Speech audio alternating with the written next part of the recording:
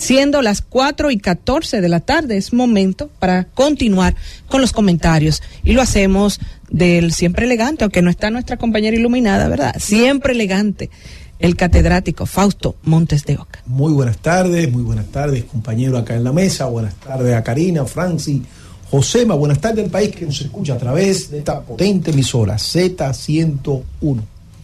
Yo le recordemos, para hacer una especie de introducción al comentario, recordemos lo que pasó en el 1986 con la debacle que se vivió en el Partido Revolucionario Dominicano de entonces, con la crisis que se dio, el gobierno de Salvador, la poblada de 1984, y todo eso entonces generó la vuelta de Joaquín Balaguer al poder.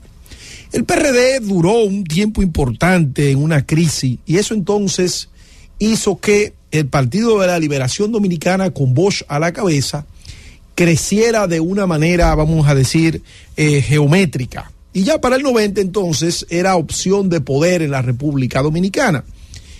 El PLD creció a expensa de la crisis que se vivía en el Partido Revolucionario Dominicano. Luego, en el 1994, el doctor José Francisco Peña Gómez pudo reconstruir su partido y el PLD volvió a bajar a unos niveles históricos en términos electorales. Luego, en el 1900, con la crisis que se dio en el 1994 por las elecciones de mayo, el alegado fraude de José Francisco Peña Gómez y la crisis política que se generó, entonces surge el Partido de la Liberación Dominicana y el doctor Leonel Fernández como figuras, vamos a decir, que iban a jugar un rol preponderante en dicho proceso electoral. El PLD sube nuevamente por los votos que le facilitó el doctor Joaquín Balaguer, pero volvió a bajar en el 2000 porque Balaguer se presentó de candidato y volvió a retener su fuerza electoral.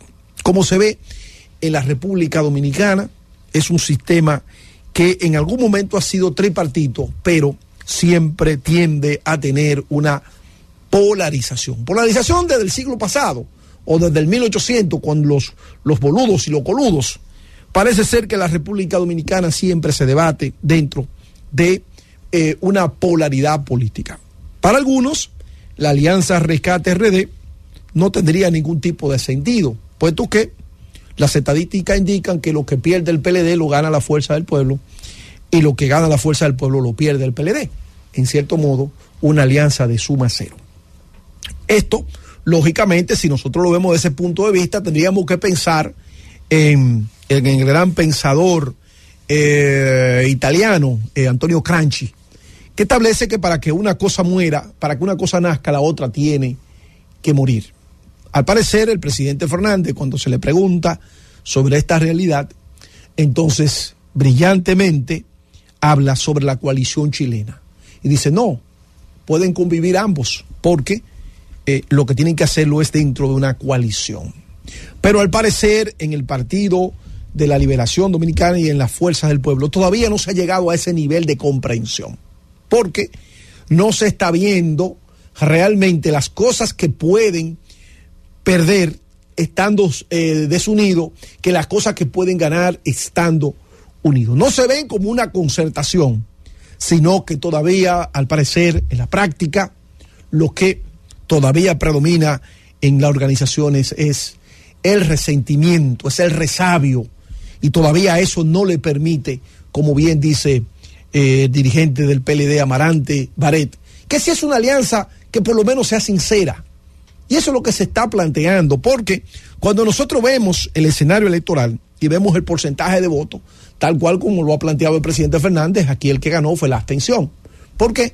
Porque del 100%, 22% escogió al PRM. Y es un indicativo realmente de que en la República Dominicana el escenario no es color rosa como nos lo han querido plantear. ¿Por qué? Porque los números son los números, y los números indican de que la gente en la República Dominicana, si es cierto que no es proclive a la propuesta de la oposición, tampoco es cierto que está, vamos a decir, muerta de la risa con las ejecutorias del gobierno central.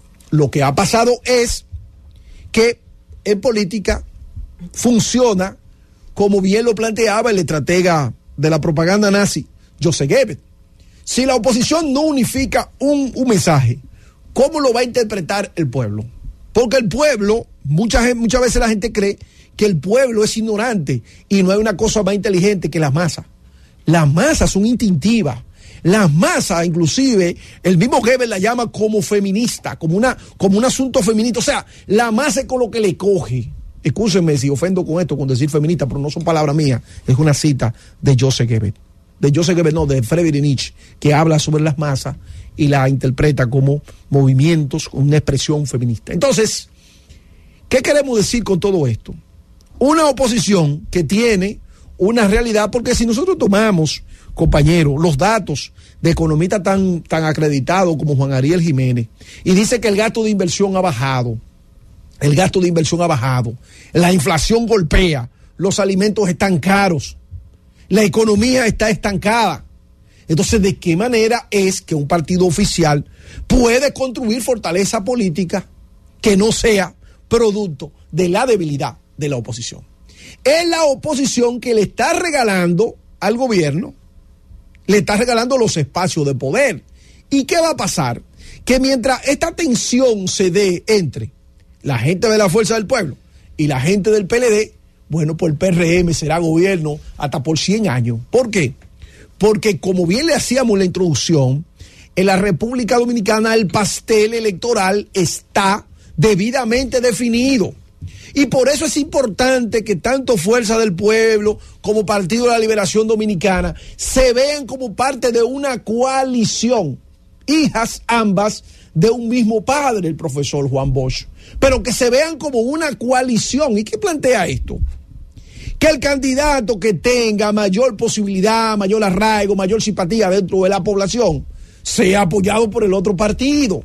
Porque en definitiva, si siguen jugando a una alianza de mentira, como la que vimos en mayo, que fue una alianza de mentira, por ejemplo, hay dirigentes en el PLD que han salido con unas propuestas que nadie lo vio apoyando a nada en la campaña Rescate RD, nadie lo vio.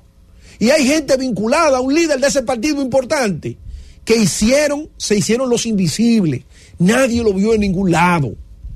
Y por eso uno veía a Domingo siempre con los mismos dirigentes, vamos a decir, fieles al proyecto Domingo, pero no dirigente importante de ese partido que uno lo conoce y sabe cómo activan en el territorio.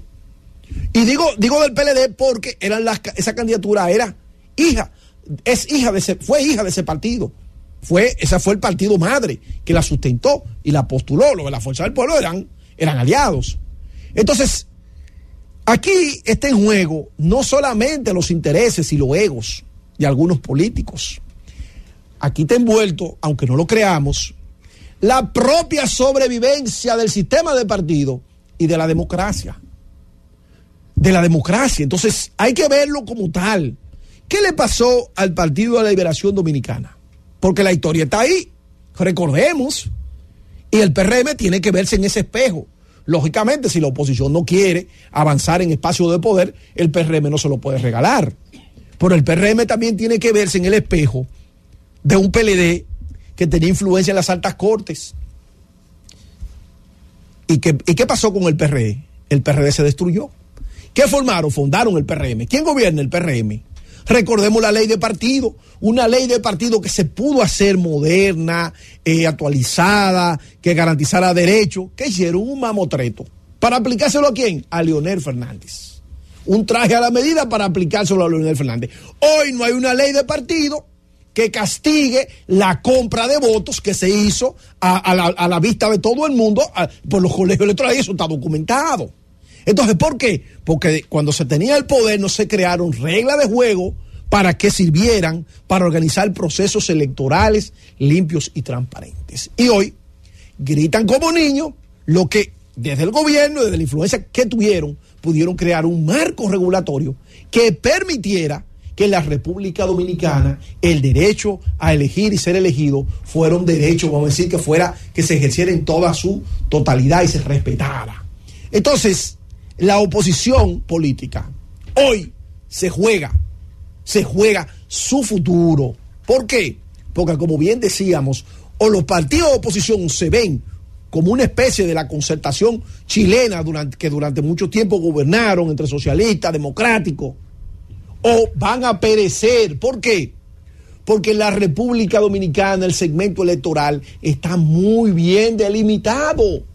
Así como no había espacio para dos PRD, ¿cuándo el PRM crece? Cuando el PRD se disminuye. Entonces el PRM crece cuando el PRD se disminuye. Fíjese que los dos no son fuertes. Hay un PRM fuerte y un PRM debilitado. Como el PLD es fuerte y la fuerza del pueblo es fuerte, no pueden estar tensando entre ellos. ¿Por qué? Porque mientras más tensan, el PRM entonces se fortalece más por un asunto simple. Ambos beben del mismo pozo electoral. Entonces lo que más le conviene a esas organizaciones es ya no verse como partido independiente, sino verse como partido que están dentro de una concertación donde cada quien haga su debida diligencia, haga su esfuerzo por lograr los adeptos dentro de la población y que el que quede en una mejor posición entonces se pueda ser apoyado por los demás, porque en definitiva si se siguen viendo como ente aislado y que están compitiendo uno con otro, eso solamente le va a resultar ganancioso al partido de gobierno. ¿Por qué?